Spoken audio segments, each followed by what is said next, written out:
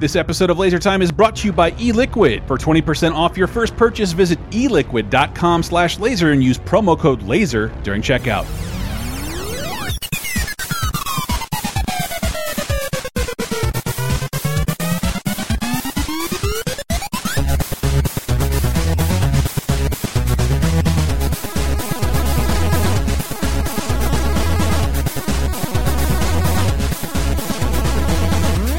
Ladies and gentlemen, welcome to Laser Time, the internet's 16th leading pop culture show. You know what? Not today. The third leading pop... Who else is with me today? Hello.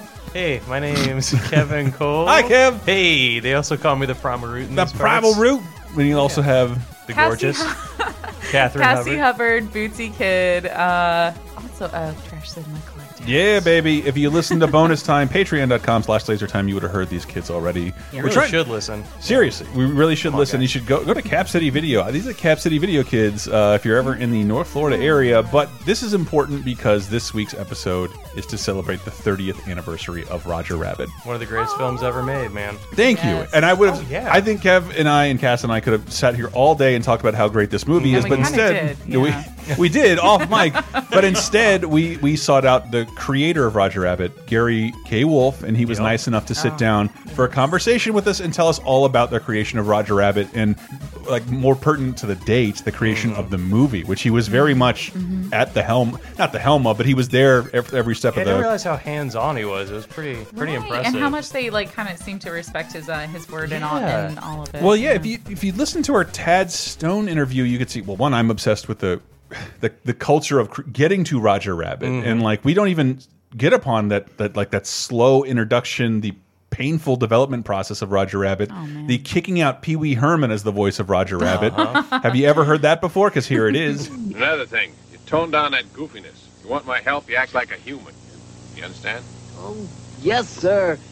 But wouldn't it be more helpful if I started to came along with you? Because what if maybe you gotta get into some more lots or something? Oh, okay. Yeah, like Roger Rabbit went through about 7 years of production. I wouldn't say hell, but really came together when Steven Spielberg and Robert Zemeckis and Richard Toil, Williams came on board. Labor of love. And I love Richard Williams' quote. It's one of my favorite things of any behind-the-scenes documentary. He's like, this is impossible. And he's like, when you say impossible, you mean hard. Yeah. It will be hard yeah. to animate characters, but it's not impossible. It's actually very easy to wrap your head around, just hard to do. And thank God they believed in it, and they believed in the collaboration of it, and wanted to, and that these other players, Right, and they somehow got into on it. board all these other competing cartoon stars. That's what blows my mind, that they were able to get everybody on Right. board. That Warner Yes. Brothers could allow, like Bugs Bunny, Daffy Duck. There's they're heavy. a hitters. promotional image buried on the DVD of like the Warner Brothers characters and Woody Woodpecker and the Disney characters standing next to one another. That hasn't happened before, and it hasn't happened since. And I know we're in an era where those characters are not as important as they were even in 1988. But to me, they're very important. I always, Absolutely, you man. guys haven't heard me yell this over and over again. Are you not into old cartoons? Fine. Take whatever you're into. The NBA, Pogs. Like, I hope you get your Who whatever your Framed... kids do. Those are still with your important, I though. hope you get your Who Framed Roger Rabbit version of that. Like, it would be awesome to combine everything you like into one film and pretend that all these characters and things lived in this one ecosystem. And, like, that's half of what makes Roger Rabbit good. No, I really feel like our generation was kind of on the tail end of what made all the golden age animation Oh, man, so it totally incredible. cut our Because teeth we were on it, watching yeah. it on like TNT. It was constantly being aired. It was in everywhere. syndication, Yeah. Yeah. So to see all of them again and like with original voice actors. Yeah, and some of the was racist just- shit just left in. Oh God, I remember. Oh man, yeah, I remember that. Yeah, some of that stuff is still in there. Not so much with the Disney stuff, but like other than Cartoon All Stars to the Rescue, where Bugs Bunny tells you, pot's dangerous, dog. It's legal now, Bugs, and you were so cool for 50 years, and you ruined You know, it. That one video. Bring him back now. He'll totally be, Pot isn't cool, Doc. Tell him, Eeyore. And like that's like the last time Disney and Warner Brothers characters got together, and it was to tell you not to smoke pot, which you can buy now at your local Walgreens. Your Look at local that rabbit in the anywhere, eyes yeah. and tell me he wasn't token up between takes. I'm just saying, yeah. Exactly, but Roger Rabbit, it's not only one of those things. I think we always say Laser Time is about checked nostalgia. It's one thing to love something just because it's old and you grew up with it, but like I bring up Flight of the Navigator and Roger Rabbit because it's fucking works. It's still good. Yeah, it's really good stuff. We bring and Roger Rabbit, holds up. Roger Rabbit, we've also talked about. I did a bunch of articles. 10 things you didn't know about Laser Time. I talked all about that missing Roger Rabbit footage with Pee Wee Herman. I'll try and link to that under this episode. One of the reasons why I think it's important, Disney was in such a bad state as a studio. Right. They're coming off of Black Cauldron, which is Oh yeah. an admirable film, but Yeah. like weird and you can see why it almost sunk the studio. They're not doing well in their animated division. They're not doing well in their live action division. Their parks and their merch doing okay, but to put Mickey in this movie with drinking booze, ass slapping, cursing, hidden nipples was a risk of a studio that was teetering on the edge of uncertainty. Right. And that's why they reached out to Spielberg and Zemeckis, who none of them really worked together again for another 20 years. But tried and true for their time and apart from each other after Yeah, that. the match made in heaven, man. Yeah, we will talk pop about culture heaven. Oh, we'll be able to mention the Back to the Future connection. Gary will hit us with a bunch of weird anecdotes, and I'm really looking forward to sharing this interview with you all as we talk about, like, for my money, I think is the best movie of my lifetime. You know, Who Framed Roger Rabbit. Yeah. I could go along with you on that, God, honestly. Absolutely. I think just about the it perfect, is as perfect a movie as you can get. right. It's my favorite, and it's still thoroughly enjoyable. You can watch it put it on in front of a kid and like. And nothing And else it terribly works. like it. That's what's so great. Yeah, it's like lightning in a bottle. Yeah. Milestone for its time, and also like 30 years later, still stands that test of time. It's really I think an incredible piece It's of the work. most approachable detective movie. Yes. It's a special- Absolutely. yeah. Oh, with that music and that beautiful. Oh my God! And that swelling. That's in called your Valiant and heart. Valiant. Oh, That's so right. beautiful. And that brotherhood, it's got everything, like just all the sentiment in the world and all the fun and the insanity. It's And if that movie doesn't shape your sexuality as a young man, Jessica Rabbit, let me tell you, I'm sitting You're across so true. Jessica from my and Betty. redheaded. Oh my God! Betty's got a little wow. bit of the, Yeah. side eye. At, I married Jessica Rabbit, Jessica. basically, Oh so. my God, girl. Yeah, look at this. Please. And then also like a great introduction to like abstract horror in the character of Judge Doom. Oh God! I've never- I was Never thought- absolutely horrified when I saw it in the theater, but then Oh, I saw it like at God. least 10 times. And you're a big when I was Kev's a child. big horror guy. We haven't Oh. said that. Oh so. yeah. This one of the single most frightening images of all Remember time me, in Eddie? cinema. Oh my! Oh. With this dagger. Even now, 30 years later, my heart just stops when I hear that voice. And that line is terrifying. It looks silly when he spring jumps over, but like, But it's the so, eyes, like, the eyes are when what it's- sell it. and then he man. does the buzzsaw thing, and like that's still terrifying. It's terrifying, It but is it's so so cool. Oh it's my like God, I'm it's so horrified, terrifying. but I also admire Still how badass this effectively horrifying so. character is. Dude, yes. Yeah, I can't say enough great things about this movie. Oh. Seriously. And I find it weird, and again, I keep saying this, that Robert Zemeckis made it in between Back to the Future 1 and 2. Like, and that seems, I think those movies have overshadowed Roger for the last 5 or so years. And I want that to change. And I want you guys to go out and watch Who Framed Roger Rabbit. I checked, it is not on Netflix anymore. But we will have links on where you can watch it Yeah. on lasertimepodcast.com beneath this episode. I encourage you to buy the Blu-ray. It's really good. It's packed with special features. And if you are so lucky enough to have a local video store in your vicinity, You would say that. please check out your local. Do you guys? video Can you store. confirm that you have it there? We have it on Blu-ray and DVD. Ooh, the old Vista series and the if Absolutely. it's us or not, envelope. if it's Capsay Video Lounge or not, please. But if not, get it anywhere you can. It's just And if it's you- worthwhile no matter where you get If it. you happen to know of a video store and one-screen micro theater that's having a celebration of the summer of 1988. This is the last week's showing- bonus time, people. Yeah, that's fantastic. I agree with you. If I was a Ross Perot type millionaire, I would love to buy over like the NBC, ABC airwaves. And like, we're watching one movie tonight, kids. Oh, get ready. You don't get no. It's not The Voice. We're watching Roger Rabbit tonight. I love the movie so much. Gary was very kind to talk with us about it. If you didn't know, in 1981, Gary released a book called Who Censored Roger Rabbit. It was a little different than what we saw in the movies. I don't know if I'm clear in the interview. I was only disappointed in that, man, I've told the story like 8 times since we've been talking, but my parents gave me one choice in 1989.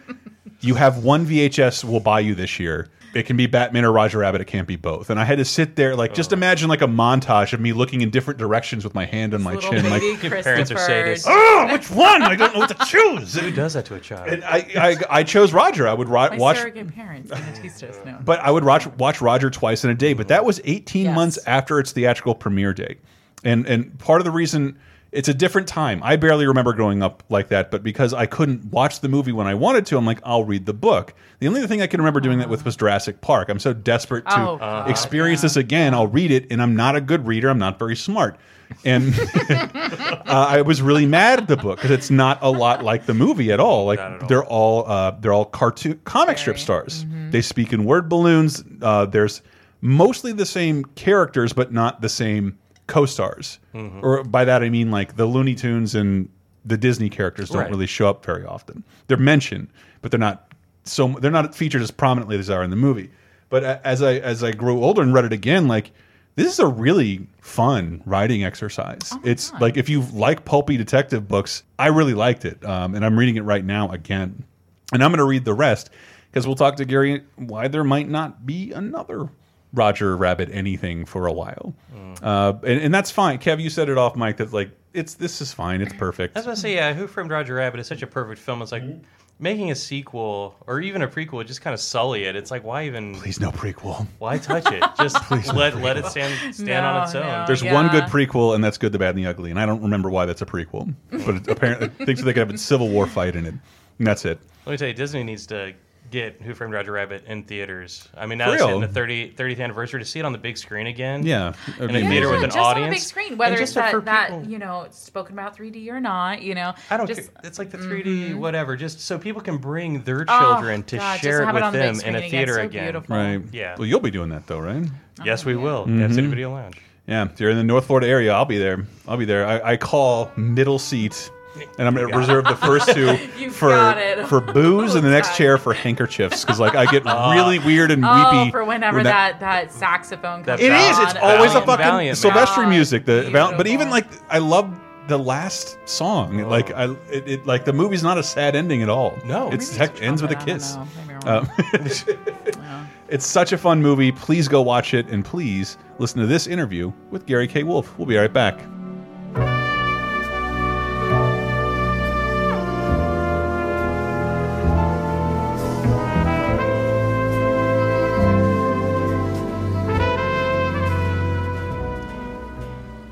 As many of you listeners well know, I have been on the vape train for a couple years now, and I've never looked back. It's a lifestyle choice I'm glad I made, but that doesn't mean it's not without its frustrations. Where to get your liquids, replacement coils, vape accessories, etc. Every physical vape shop I've ever been to has an entirely different stock of everything. That's why I'm happy we're sponsored today by eLiquid. And yes, you lucky listeners can get 20% off your purchase just by going to eliquid.com/laser. That's ELIQUID.com/laser and using promo code laser at checkout, provided you're over 21, of course. eLiquid.com makes it easier than ever to get what you need. Unlike the stores in my surrounding area, they have everything I need and I don't have to make multiple stops. Instead, it's shipped right to me. Oh look, eLiquid's not only got my favorite flavor, they have the coils that I need when that place down the road is sold out for Lord knows how long. They've got over 44,000 items in stock, in fact. Everything from eLiquid, hardware, tanks, replacement coils, atomizers, batteries, to DIY supplies, and everything is easy to navigate thanks to the user-friendly shopping experience. I even started browsing for new stuff thanks to the site's descriptive product details and customer reviews. Oh, and not only is everything generally less expensive than your local store, it'll come straight to your door. In fact, eLiquid is an industry leader in incredibly fast shipping, with most orders shipping the same day you order, as long as you buy by 2 p.m. Pacific. And shipping to most states is free in the continental US with no minimum order value required. Sorry, Arkansas, Washington, and Utah. So check out eLiquid's largest unmatched selection of vaping products, all competitively priced. And once again, save yourself 20% off your first order by going to eliquid.com/laser. That's ELIQUID.com/laser and use the promo code LASER during checkout. Would you like exclusive bonus podcast commentaries and more from the LaserTime crew? Then we strongly encourage you to support this show on patreon.com/lasertime. It supports not only this show, but all the rest of the LaserTime network. You'll get commentaries, play games with the hosts, see exclusive videos first, and receive an uncut weekly ad-free podcast bonus time. Speaking of which, here's a quick taste. But somebody just randomly wanted to have a cannibal movie feature, double feature, so they brought like all their friends, made like cupcakes with like body parts on them, and like to Campbell the musical and Raw, you know. So it was, they just felt like I remember somebody for their birthday showed the Blu-ray HD version of Necromantic. Yeah, oh my god. And invited all their friends out. What's Necromantic? Oh my god, it's a German horror film where a chick fucks a corpse. It's like the whole movie's about her fucking a corpse? Pretty much. And there's a sequel, too. But, yeah, hey, come rent it at Cap City Video Lounge. We have both of them. Oh, my God. Yeah. But I just thought it was so great. You know, she brings all her friends. And they're like, oh, I don't know what this movie is. Then you had people coming out during the movie just to catch their breath. They're like, I don't know. Truly, like multiple people and just this chick's my losing friend, their but minds in oh there. Man, I got to go outside and have a smoke break. This movie's horrifying. Get Bonus Time, a weekly uncensored and commercial-free podcast every Tuesday, starting for just $5 on patreon.com/lasertime.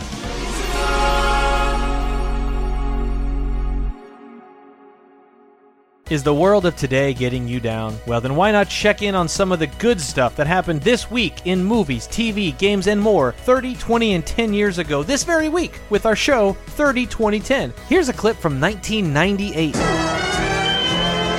It's a little bit of news to kick off 1998. The AFI releases its top 100 films list. My word. I remember when this happened. I think they did like a special, right? And Yes. I watched it, and I bought the magazine that went with it. It was around my 61st birthday, and this was like my summer. It's like every time I meet anyone else who's into movies, we gotta start arguing about this shit and what shouldn't be on there and what should be higher, and blah, blah, blah, blah. We're terrible. All right, so the top 10 from 1998 from the American Film Institute: Citizen Kane #1, the Red. Casablanca, Red. Godfather, Gone with the Wind, Red. Lawrence of Arabia, Red. Wizard of Oz, Red. The Graduate. Throw it away. One of my big arguments on this one, though, just in the top 10, Lawrence of Arabia is only in there because it was made by American money, but it's also on the British Film Institute's list, and I think that's where it belongs. Oh, is that why Neverending Story is in the top 10? German Yes, financing? that's the only reason. Jump into the past with 30, 20, 10 every Thursday on lasertimepodcast.com or iTunes, Spotify, Stitcher, or wherever you get your podcasts. 5, 4, 3, 2, 1.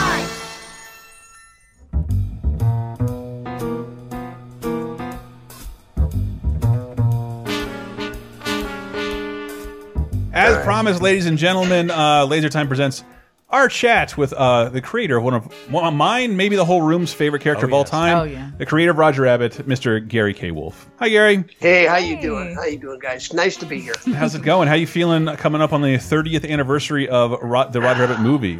Oh, you know, I am overwhelmed by this. I mean, when I wrote that book in actually the book just came up on the 37th anniversary. Right. And when I wrote that book 37 years ago, I thought that it was going to be, you know, an interesting book that would probably develop a cult fan base, but I never expected that it would give rise to a character that is kind of the defining character of an era. Actually, two, Roger and Jessica Rabbit, are kind of the defining characters of an era. Yeah, I can't imagine you wrote those books thinking these two characters will last forever in Disney parks. No. You know, I never expected that they would make a movie of it. I don't know if you've read the book. I mean, so that's the thing. It was the movie was immediately my favorite movie as an 8-year-old, and I went and read your book. And as a little kid, I didn't really. This is not the same. This is different. But as I've grown older, I had to realize your book and the movie are basically my first detective story. And reading Who Censored Roger Rabbit as like this kind of amazing detective story that somehow managed. You deserve the credit for coming up with this world where cartoons and human beings coexist. Absolutely. And this, I don't know, you came up with that. It's so cool. I will take credit for that. It's probably the one defining moment of my life, possibly. I think that when I die, they will put on my tombstone, you know, he created Roger Rabbit, and that will be enough, you know. When I was writing science fiction, and I still write science fiction, but I had contracts with Doubleday.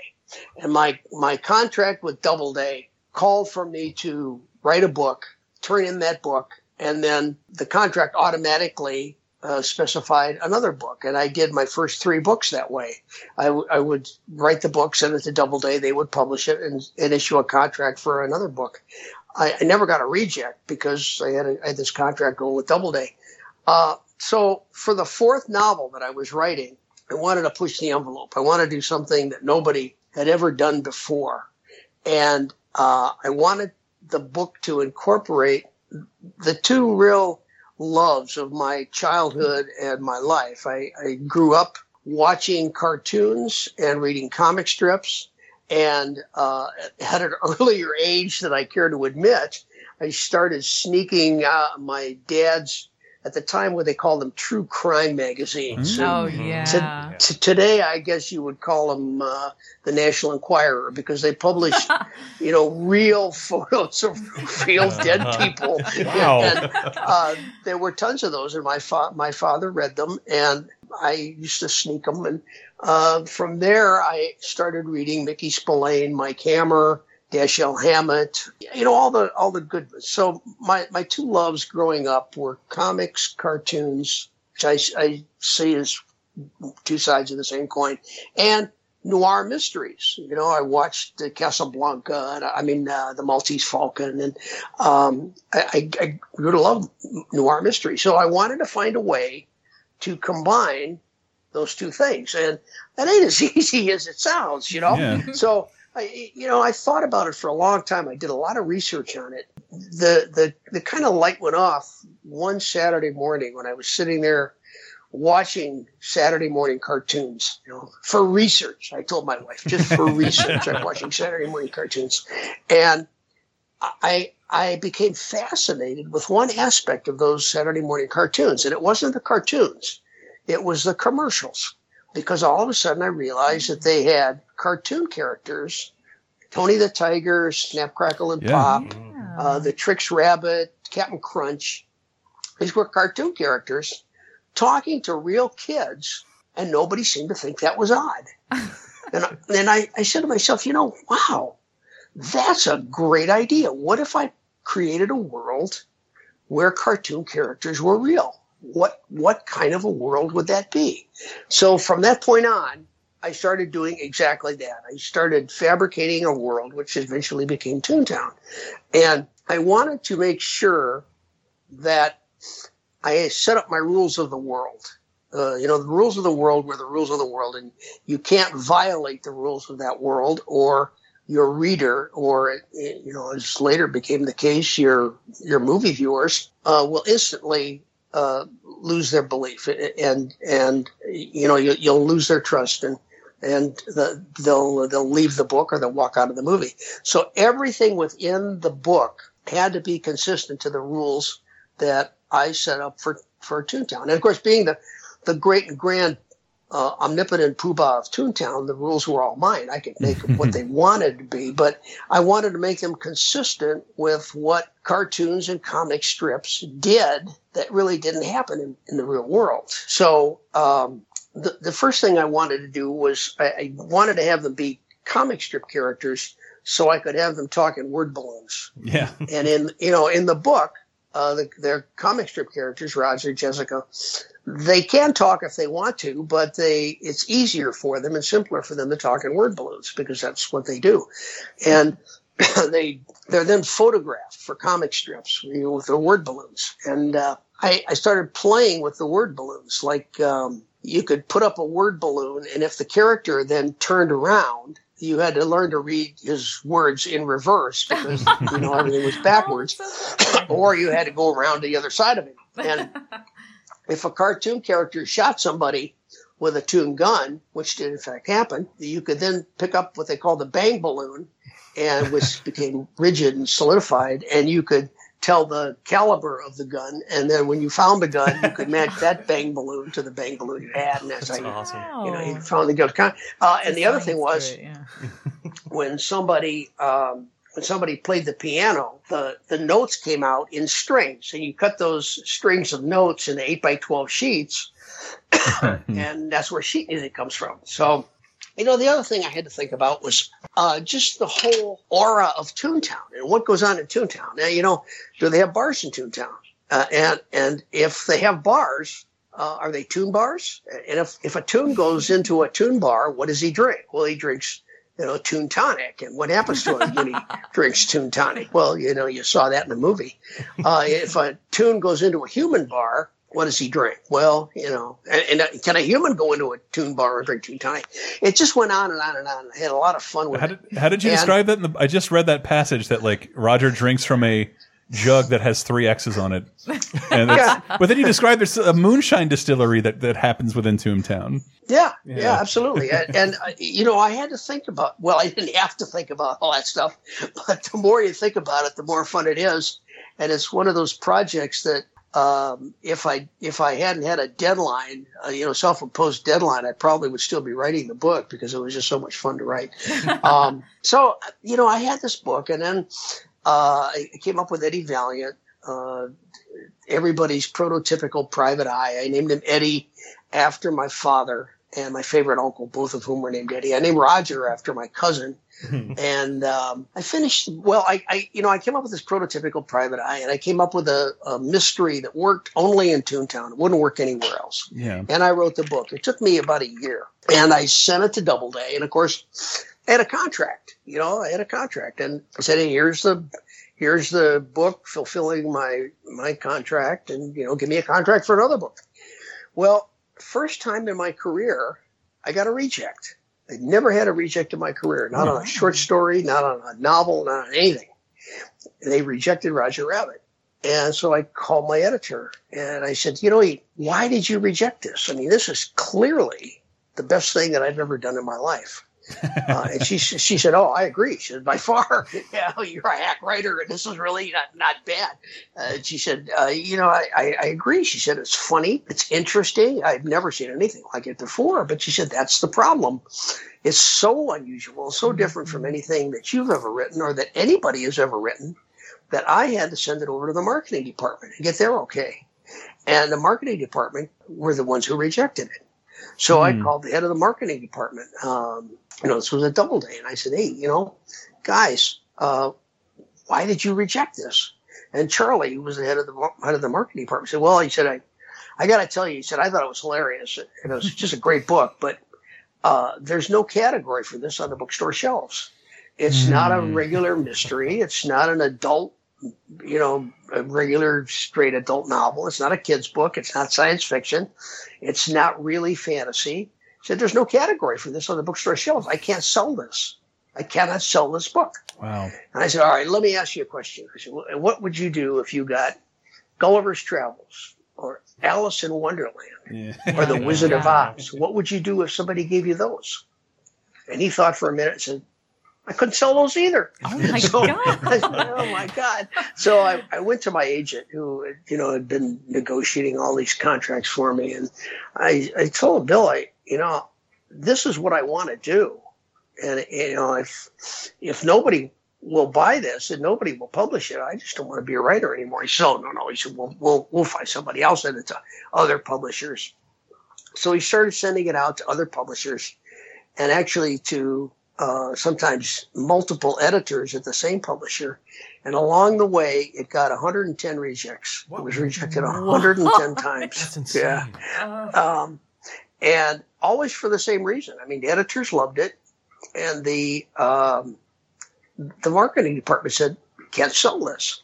So finally, the 111th submission went to St. Martin's Press. And a young woman who had just published a major bestseller for them got it on her desk. And as a reward for having published a major bestseller, the head of St. Martin's Press gave her name was Rebecca Martin, actually, no relation to St. Martin, but he gave Rebecca a vanity project. They said, all right, for your next book, you can publish anything you want. Whatever you want, we'll publish it, because she had published a big bestseller. So she got Roger Rabbit, and she said, this is it. So she went to the president of St. Martin's and said, this is the book I want to publish. So he said, well, okay, let me read it. So she gave it to him, and he read it. The next day, he called her into his office, and he said, Rebecca, he said, I told you could publish any book you wanted, but you can't publish this. Because my God. Because I can't sell it. And Rebecca stood up to the plate and said, either publish it or I quit. And that's if I could encapsulate the story of my life, that would be it. I mean, people have really come to bat for me and my ideas and my vision and my projects. And so the guy said, okay, I'll publish it. And he did, albeit in very small quantities. I think less than 5,000 copies, which is next to nothing.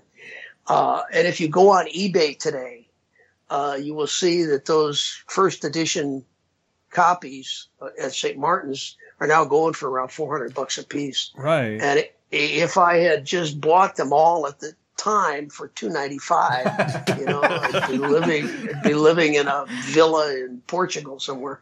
But so they published it, and I am on the cover of that one. If you notice, what? If you got it, take a look. If you don't, you should run over to Amazon and buy one of the paperbacks. But I am on the cover, and that is supposed to be the author's photo, but it came out so well that the St. Martin's art department said, "Oh, let's use this for the cover photo." And that's actually a black and white photo, which they hand tinted. I had that rabbit specially made by a company called Kamar, which the rabbit's real too. Oh, well, it depends. Reality's a slippery slope. Well played, sir.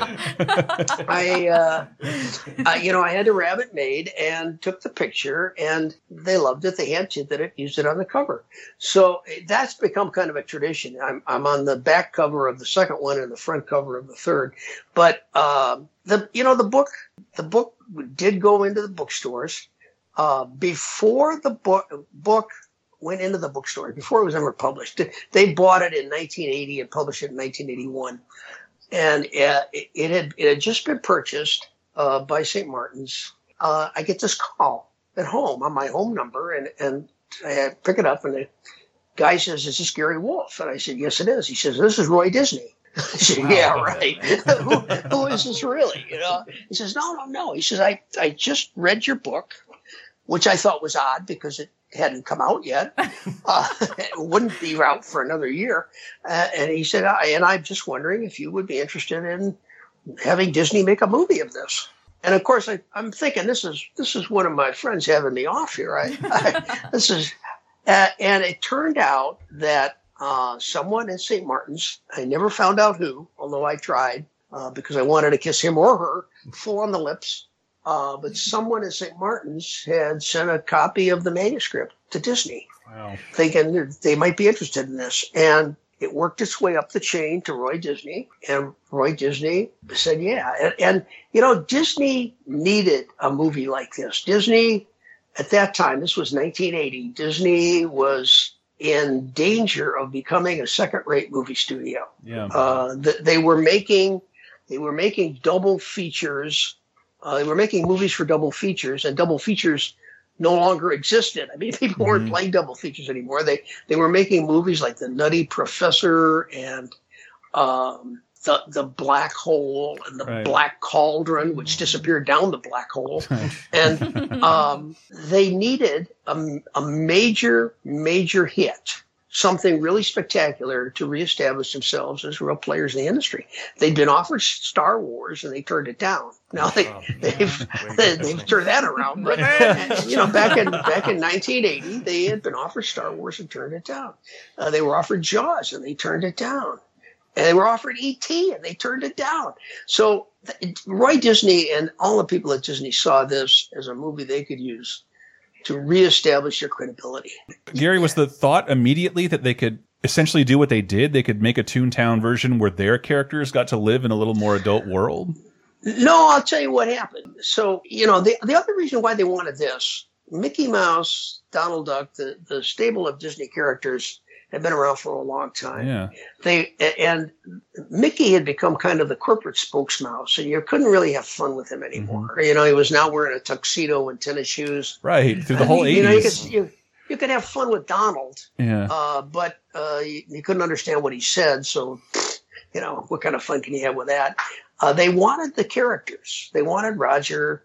They wanted Baby Herman. They wanted characters that they could merchandise, because Disney even then was making a lot of money on T-shirts and sweatshirts and jackets and umbrellas and lunchboxes.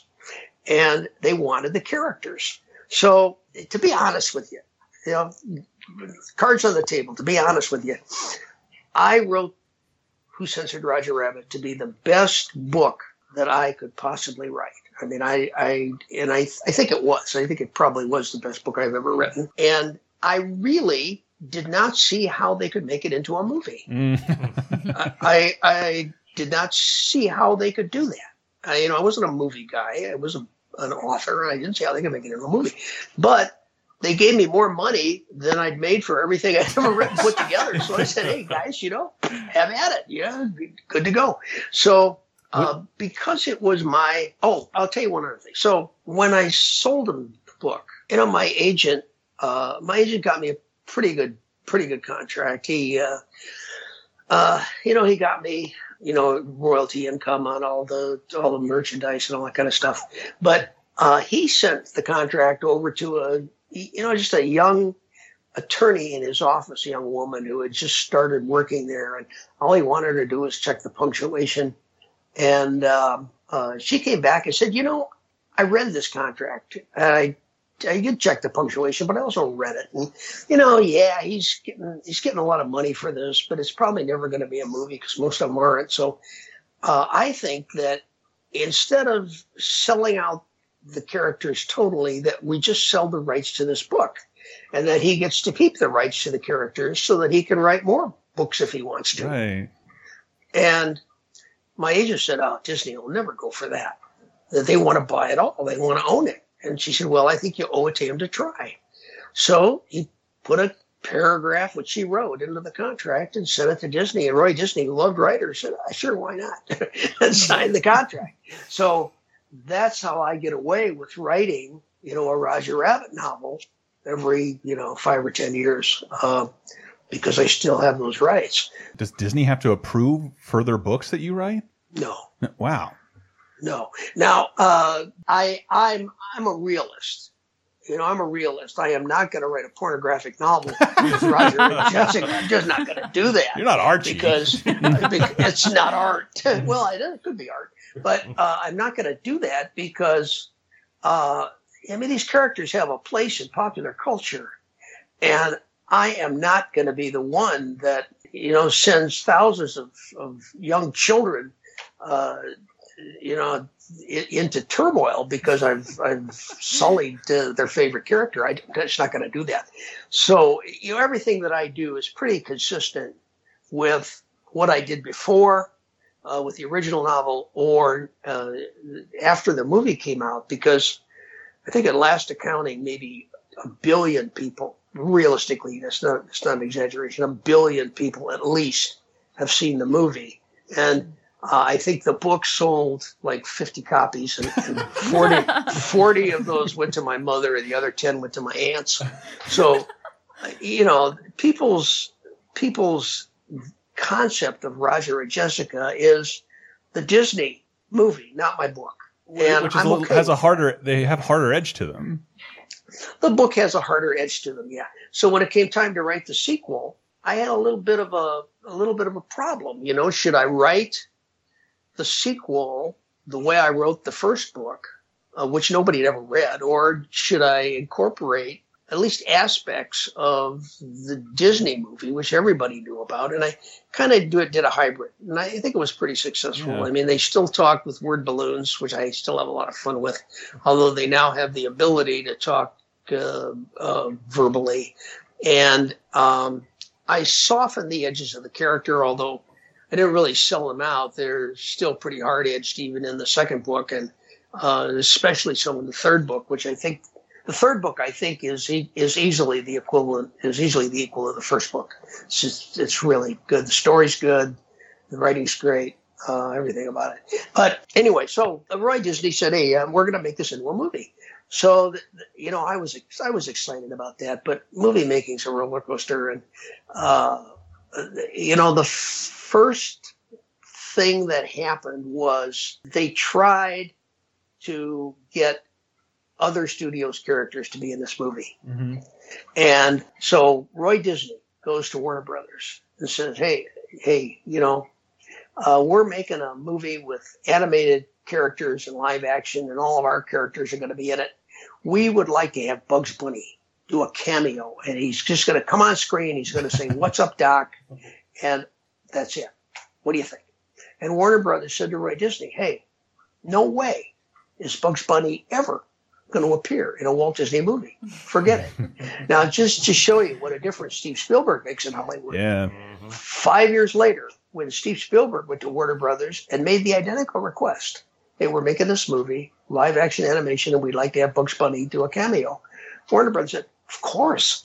Of course. Take them all." What about Porky Pig? What about Porky Pig? What about Yosemite Sam? I mean, don't you want the Roadrunner or Wile E. Coyote? And how about Tweety Bird and Sylvester? You got to take them all. Take them all. And being stars of a certain magnitude, all of these characters had contracts, and I mean, the amount of money that they had to pay for the majority of these characters, with the exception of Bugs, was just chump change. I mean, I could have paid that from the money I made on my paper delivery route. It was nothing.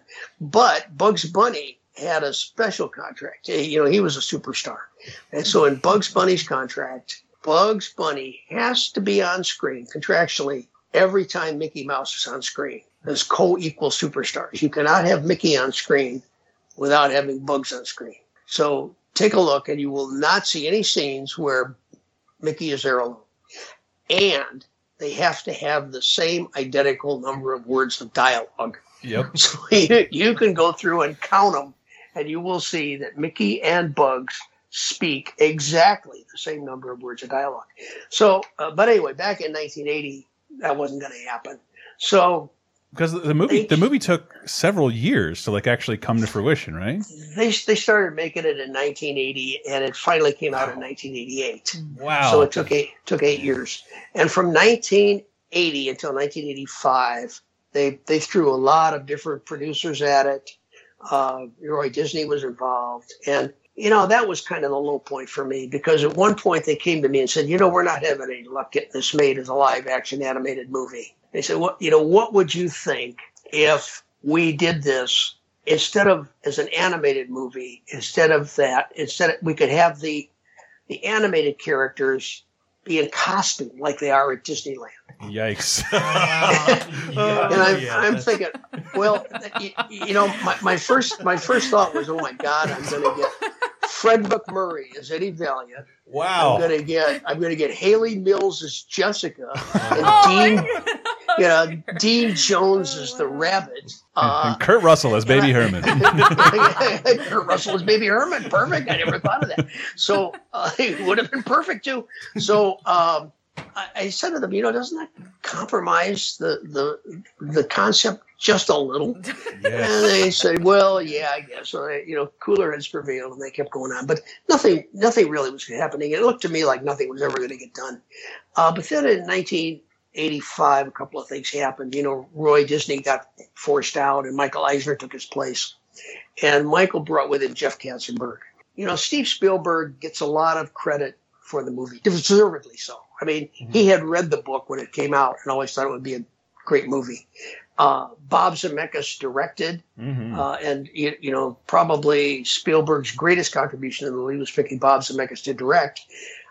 Again, Roy Disney had gone to Bob Zemeckis back in 1980-81 and said, "Hey, how about directing this movie we got going on?" And he read the book and loved the book, and even loved the screenplay they did back then, but really didn't think that Disney had the horsepower to pull this off. So he passed and went on to direct other, little-known movies like Back to the Future and Forrest Gump.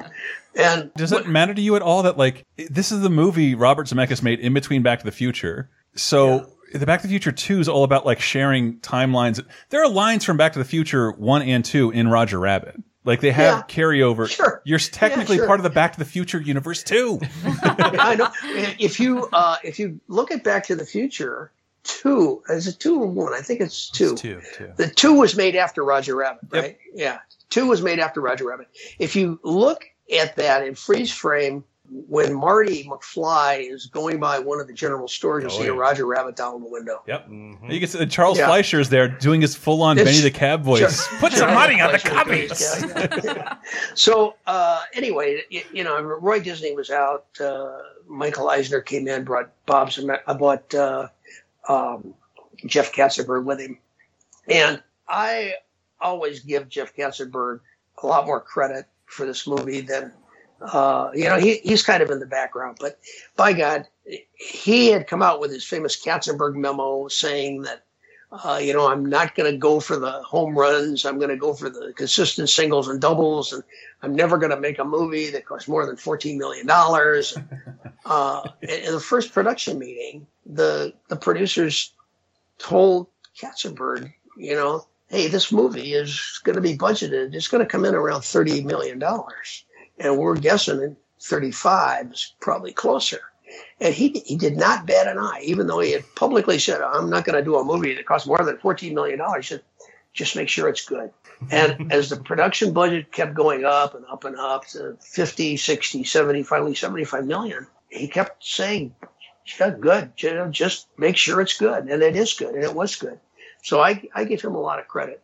Steve Spielberg, you can't underestimate his influence. He just makes things happen. Bob Zemeckis had the vision, and he was the one who had worked with Kathleen Turner in Romancing the Stone and brought her in as the voice of Jessica, which was just brilliant. Charlie Fleischer, I'm not sure who, but somebody heard him in a comedy club where he was doing funny voices, and one of the funny voices he was doing was Donald Duck having an orgasm. And for some reason, they thought that would be perfect for Roger Rabbit. Not that voice, but just Charlie. And Dick Williams. Dick Williams had animated the Pink Panther and won a couple of Academy Awards. He was kind of the last choice. Not the last choice, but he was not the first choice, although he was the perfect choice. The first choice was, it's a mental block. The guy who did Bugs Bunny, Chuck Jones? Chuck Jones. Yeah, everybody wanted Chuck Jones. Mm-hmm. But in one of the rare instances of Hollywood having a heart, he was elderly at the time, and this was going to be a really intense project, and they worried that the workload might actually kill him. That very rarely happens in Hollywood, So I'll work them to death and then we'll get somebody else. So then they wanted Ralph Bakshi, and I kind of wondered what he would have done with Jessica. Oh God! I can only imagine. Holy smokes! Yeah, but certain higher level powers at Disney thought he was too much of a goon, so they finally settled on Dick Williams, and Dick Williams was just an inspired choice. He knew the sensibility that we were after. And if you look at some of his early work, he developed a cat with 9 lives that he used to advertise I think it was an English beer. And if you look at some of those commercials, you'll see snippets of some stuff that he later used in Roger Rabbit when he animated Toontown. And Dick pretty much animated that whole opening sequence himself with the kitchen and the tile floors. And the reason why those tile floors are checkered is just because it makes it 1,000 times more difficult to animate. and that was the reason why it was a tour de force of hand-drawn animation. They just wanted to say, hey, this is what we can do. Take that. If you've seen it, because he did that when Bob Zemeckis went to Dick Williams, and Dick Williams said to Bob Zemeckis, hey, how do you want to animate this? Because in Mary Poppins, they have dancing penguins in Mary Poppins, which are the penguin waiters in Roger Rabbit. They have the penguins in Mary Poppins. And in Mary Poppins, the camera's locked down. Yeah. Everybody dances in front of the camera, and the perspective doesn't change. And Zemeckis wanted to make this like a real movie. And so he went to Dick Williams and said, I want to make this like a real movie. And Dick Williams said, go ahead, do what you have to do. And so every single cell is a different perspective because the camera's moving.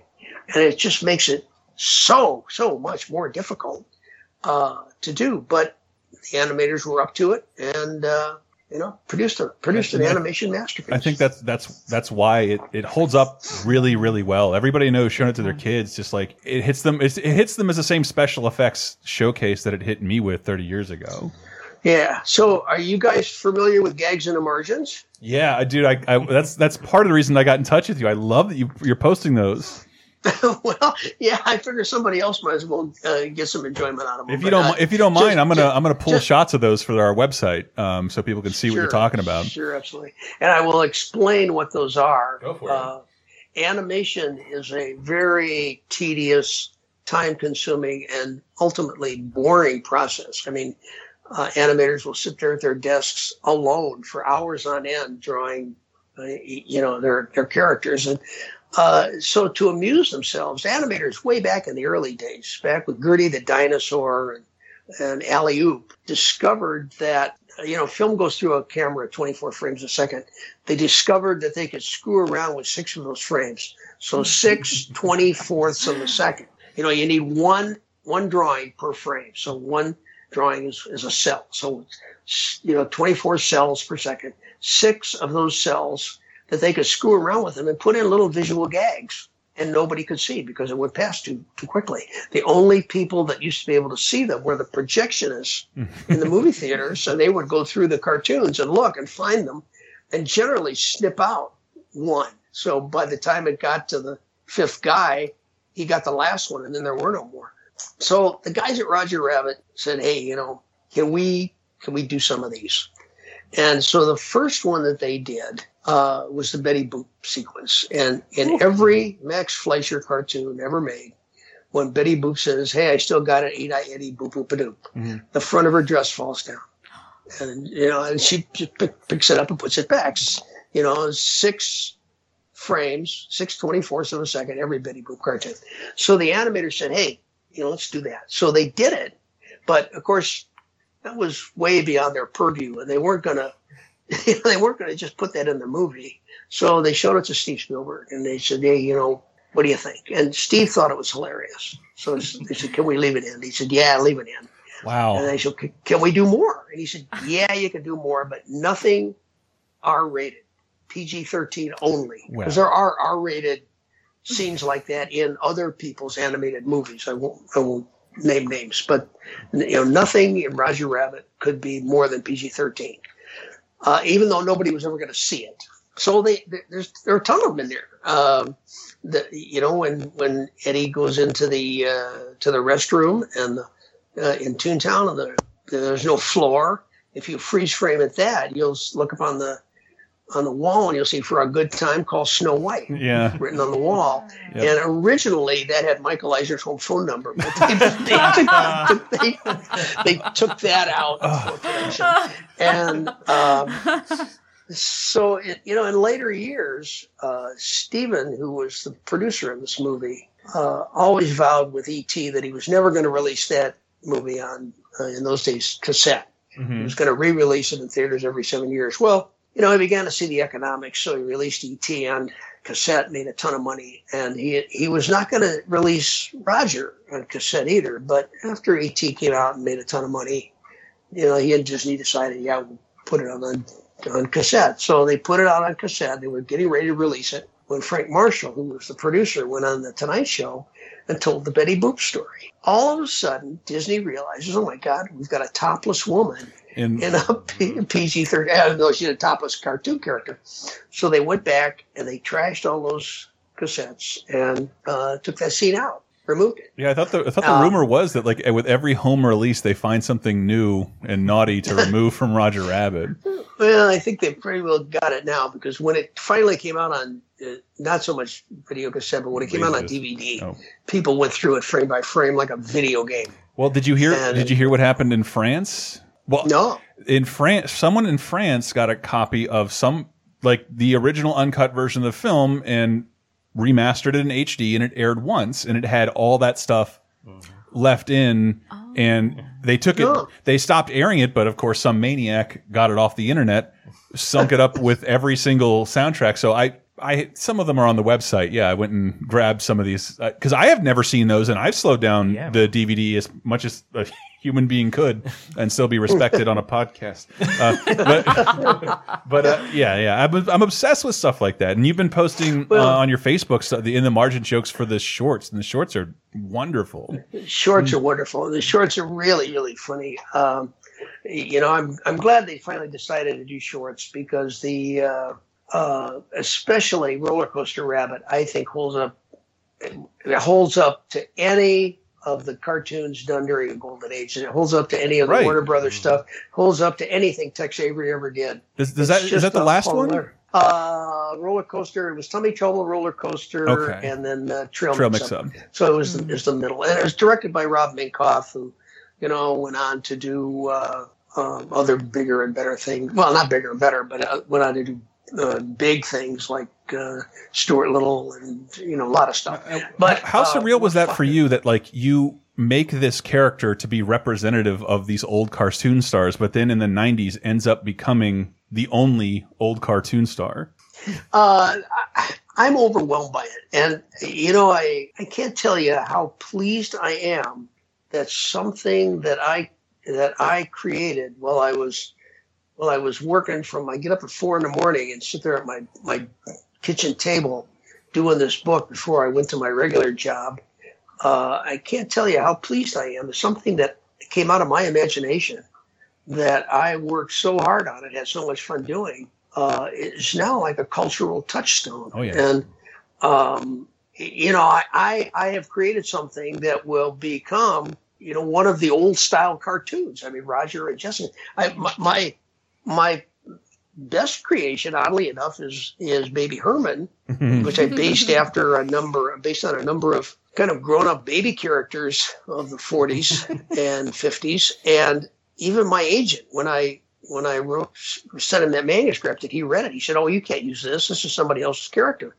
I said, "No, I made him up. Really, I did." He said, "No, I'm sure that I've seen Baby Herman and something else." "No, you haven't." So, I'm happy about it. And, the movie, they started actually seriously working on it in 85, and it took them 3 years. So 88, it came out 30 years ago, actually 2 weeks, 30 years ago. And they had the premiere in New York City at the where did the Rockettes perform? Radio City. Radio City. Yeah, they had the premiere at Radio City Music Hall, and just so that I wouldn't have to go back to the West Coast. I hope. I don't know. But anyway, I was there, and they were working on this movie right up until the premiere, and they actually didn't know if it was going to be a Walt Disney Pictures movie or a Touchstone Pictures movie. They desperately wanted it to be a Walt Disney Pictures movie, and Walt Disney had never released anything but G-rated movies, and this was, the Spielberg rating, PG. I think it's PG-13. I'm not sure. And so it came out as a Touchstone movie, but they had made both leaders, a Touchstone movie and a Walt Disney movie. But I had never seen it. I had never seen the whole thing finished, and I had never seen the credits, especially. So I was sitting there in the balcony. I was going to see my movie for the first time all the way through with my credit up on screen. And on one side of me, I was in the VIP section, and on one side of me, I had Amy Irving, who was Stephen's wife at the time, who was the singing voice of Jessica Rabbit, because Kathleen was pregnant at the time when she did the sound work, and whether she couldn't sing because she didn't have the vocal control, or whether she really can't sing, I don't know, but she really couldn't sing. And so Stephen said to Amy, "Hey, you sing in Young Soul, why don't you give it a whack?" And, Amy Irving sang the song and did well at it. And I was thinking, nobody's going to believe that Jessica has one voice when she sings and another voice when she speaks.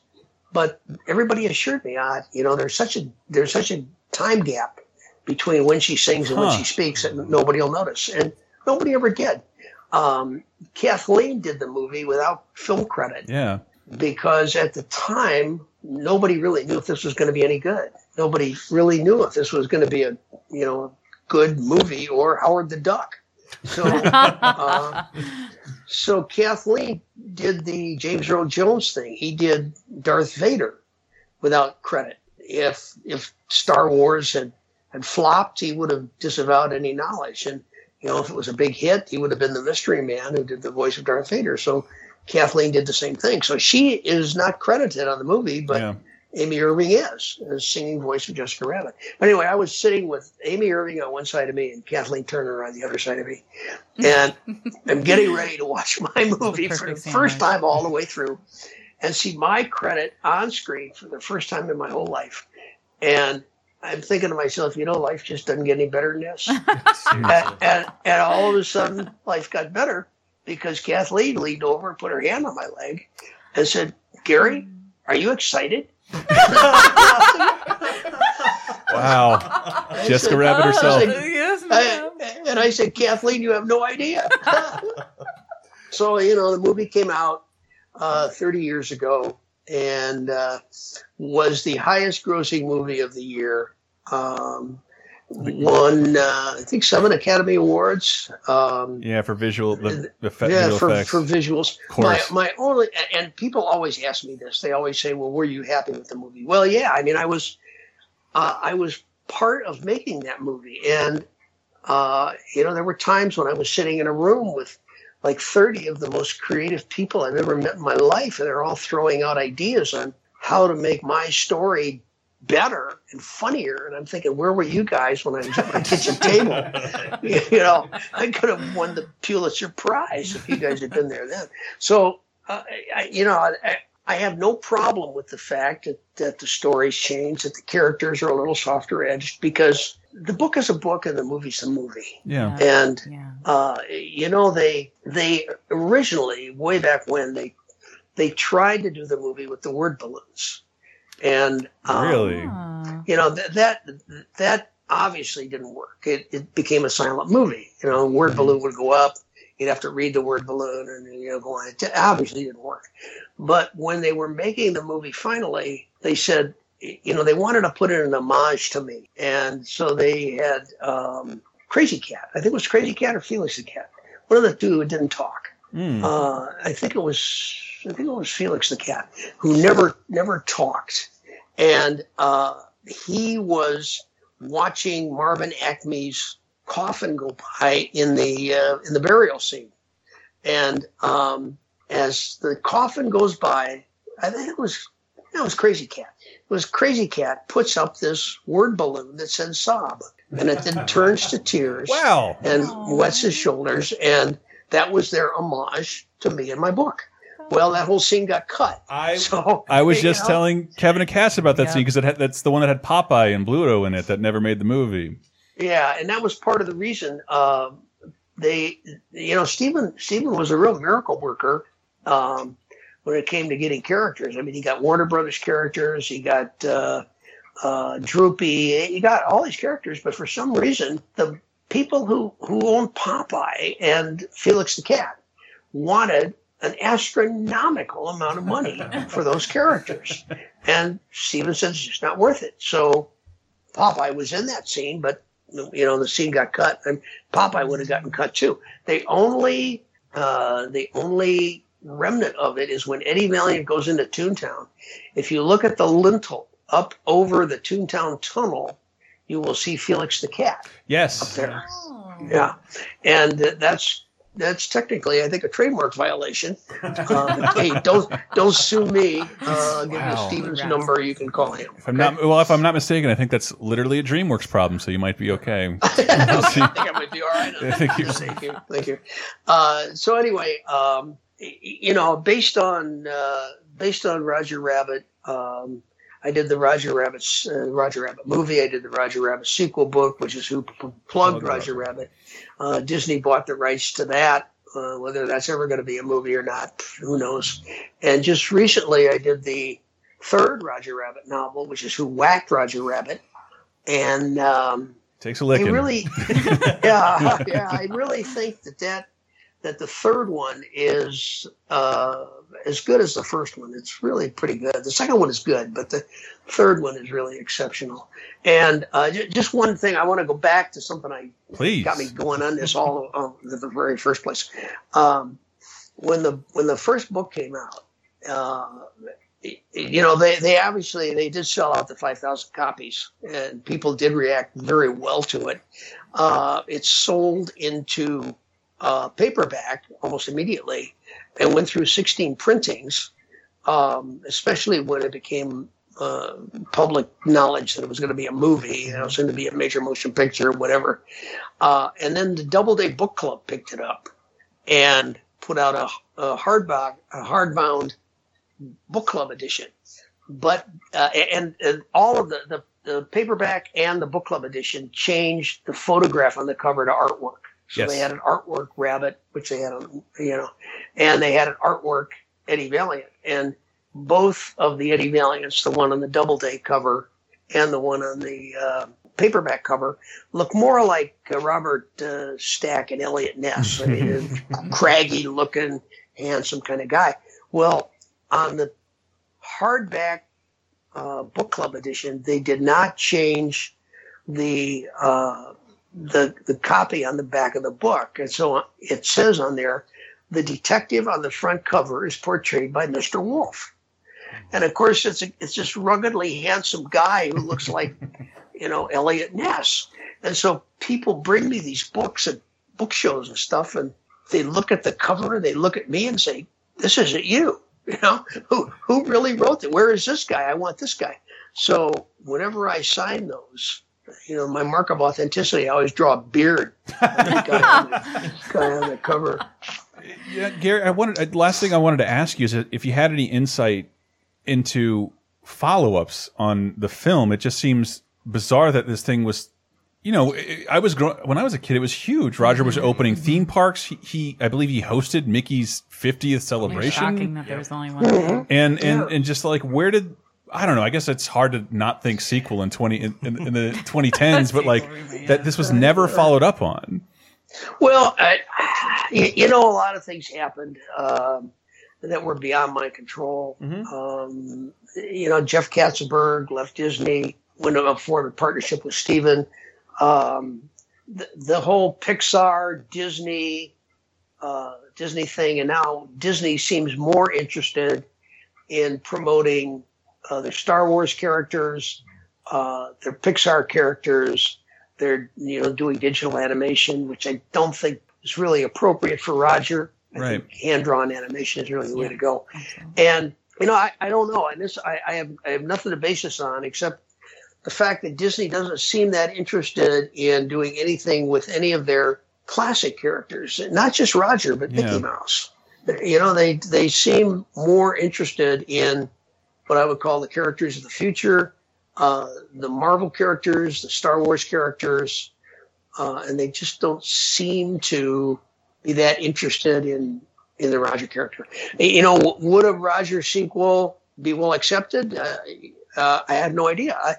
The latest accounting figures I have show that the original Roger movie goes to $1 billion. Yeah, and that's a B with a B, and it's spun off. It spun off the Toontown theme parks. It is, it's given rise to a whole lot of stuff. I'll tell you one final story. Please. When I went to the premiere at Radio City, we were staying in Chelsea somewhere with a friend of mine, and I had heard that they had some merchandise at Macy's, and I figured, well, I'll go over to Macy's and see if I can find it. So I went in and I asked the guy at the information desk, where's the Roger Rabbit merch? He says, oh, it's up on 3. And I said, oh, we're on 3. So you'll see it. I get off the elevator and the entire floor is Roger Rabbit merchandise. And I'm thinking to myself, holy crow, this is unbelievable. And I had vowed that I would buy the first piece of Roger Rabbit merchandise that I saw. I would buy it in the store and I would keep the sales receipt forever. And I only wish it had been a life-size doll or one of the Wendy Gell, really expensive pave jewel pins, but it was a lunchbox. That's what I have. Yes, the red one. Yep. It was a red lunchbox. It doesn't even have a thermos in it. It's just a plain old red lunchbox. Yeah, with Benny the Cab's wheels fully extended.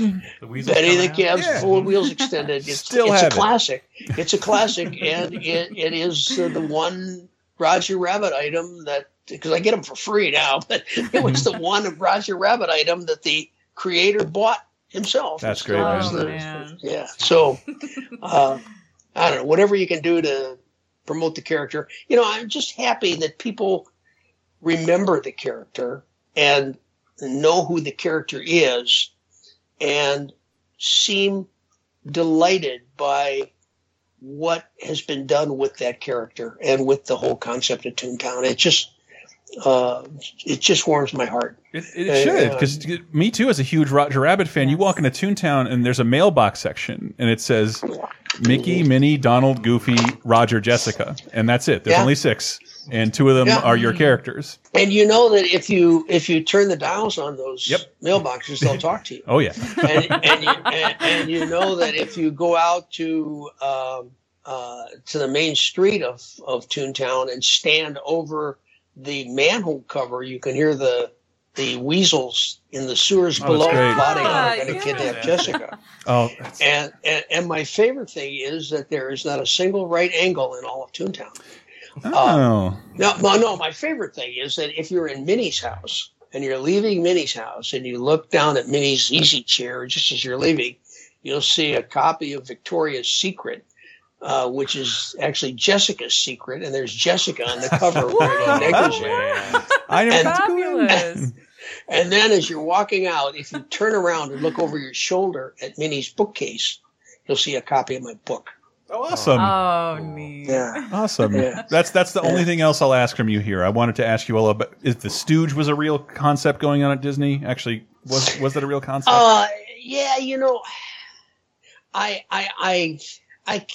can't I don't know what to tell you, because the Stooge was a concept, and seems so cool. One of the reason why we promoted, we came up with the Stooge, was because one of the Disney executives at a very high level position said, what I really want is a buddy movie with Mickey and Roger Rabbit. Yes. Okay, I can do that, right? Well, that high level person was John Lasseter, and we all know what happened to him. I mean, he's out of there for groping Minnie Mouse. I don't know. Wow. But whether that happens, whether any of these projects happen, it's beyond my control. That's cool. But do you have any other Roger Rabbit factoid that a fan might not know that you wanted to tell us right now? A Roger Rabbit factoid. A little bit of trivia, because you've already hit us several times, so you're not obligated. I can't think. I think I've told you everything. Come now, we could do a whole other show of this. I think you've wrung me dry here. I don't think I have anything. Oh, good, man. This is perfect. This is exactly what a fan wanted to know. Thank you so much for this interview, and thank you so much for creating these characters, man. It's my pleasure. Hey, and you might direct people to my website, www.garywolf.com. And the book, especially, I never got to tell you that. Like, when reading it as an adult who's read some detective fiction, it is so much fun. This first-hand account of this character straight-facedly describing cartoon characters in this semi-serious detective story. It's awesome. I didn't get it as a kid, but I love it now. Yeah, I think the book is certainly an adult book. People always say, "Well, do you write children's books?" I no, I don't write children's books. I write adult books. And I'll tell you. No, I can't tell you that. Oh, what a tease! All right. So, we were doing the book. We were doing the movie, right? And the movie had come out, and I was doing some promotional stuff for it. And my cousin, who was a third grade teacher in Berwyn, Illinois, asked me to come and address her third grade class, which I don't do anymore because they expect to see Roger, not me. They expect the rabbit to be there, not me.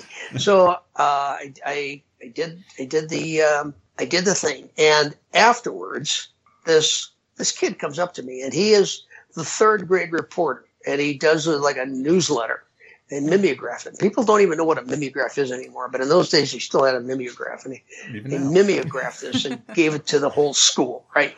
So he wanted to do a little interview with me. So he interviewed me and asked me a bunch of questions. And at the end, he said, you know, that's all. And I said, okay. I said, I was a journalism major in college, and I'm going to give you a hint. If you want to be a journalist, he said, what you have to do at the end is you have to say, all right, is there anything that you can tell me that you've never told anybody before? Which you just did. Yeah. Right? Because with journalism. And so I said, you know, ask that question after every interview.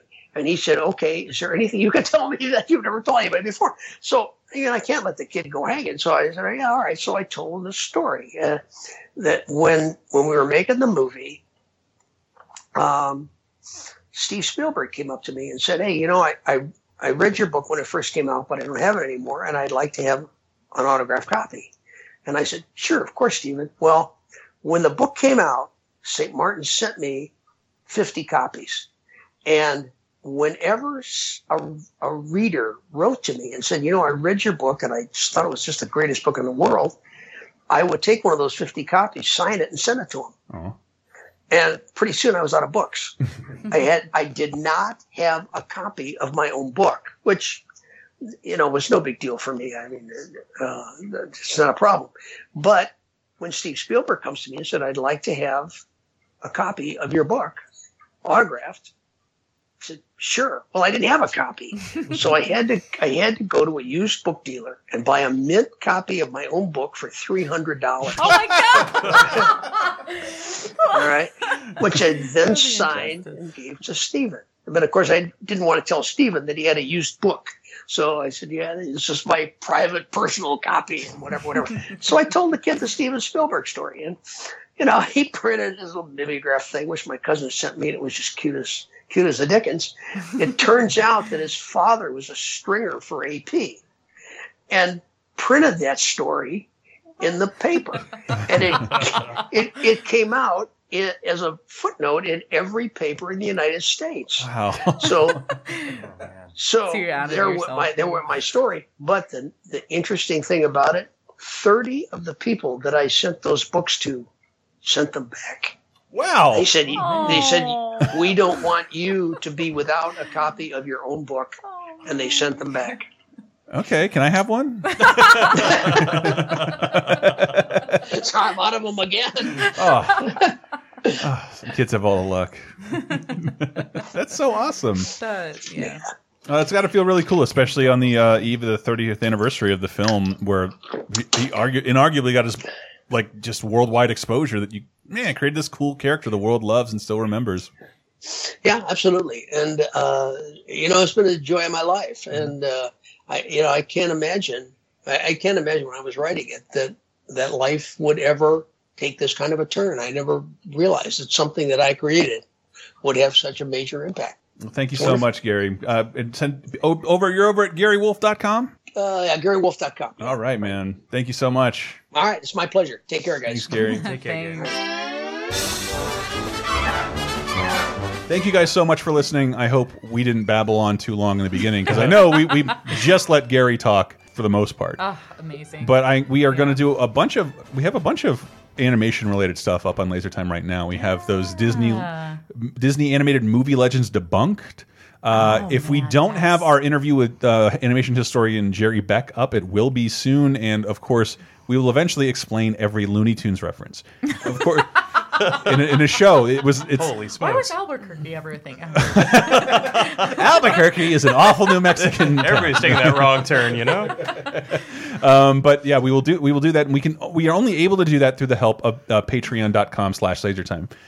We offer over 100 movie commentaries through that, full-length movie commentaries. But most importantly, I think, is a weekly uncensored show that we give exclusively to our patrons, and that's how you'd know who Cass and Kev are at this point beforehand. But thank you so much for the people who support us. Well, we will continue doing that, and we were going to grow that Patreon into hopefully some new stuff and some new rewards for the people who are willing to fork over the price of a cup of Starbucks coffee a month to help keep your favorite show on the air.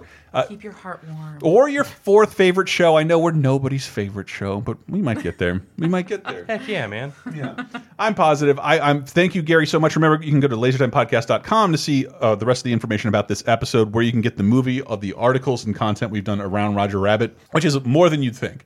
I wrote an article about why it might never happen again, and I should update it because the only positivity is that Steven Spielberg is working with Disney on making the movie BFG, and if this is a big hit, yeah, maybe he'll want to work with them again. And no, and it seems. I think Gary drove the nail in the coffin. I'm like, wow, this will never happen in something he revealed earlier. But that is it for us. You guys want to throw out any plugs for anything? Other than Capsy Video Lounge, movie gallery, and rental and venue and theater. I thought you meant like the old movie galleries, the sub-blockbuster. Movie gallery no longer is in Tallahassee, but Cap City Video Lounge. There you go. Yeah, movie rentals and one screen theater. Photography, that's one of our big co-collaborators. But other than that, And also, we do reviews on TrashCinemaCollective.com. Yes, so feel free to come by there. We've got a long back catalog, 28 episodes of the Primal Roots Rotten reviews. So if you want to see me act like an idiot and with a bunch of scantily clad women, please check that out. Yes, I know. We also streamed Who Framed Roger Rabbit, the wonderful, I say, gritting my teeth NES game. On youtube.com/lasertime, and you can check out that and a bunch of other. Hopefully we'll have some more additions to that very soon. Thank you guys so much for listening. Check out GaryWolf.com, lasertimepodcast.com, and support us at patreon.com/lasertime. Bye.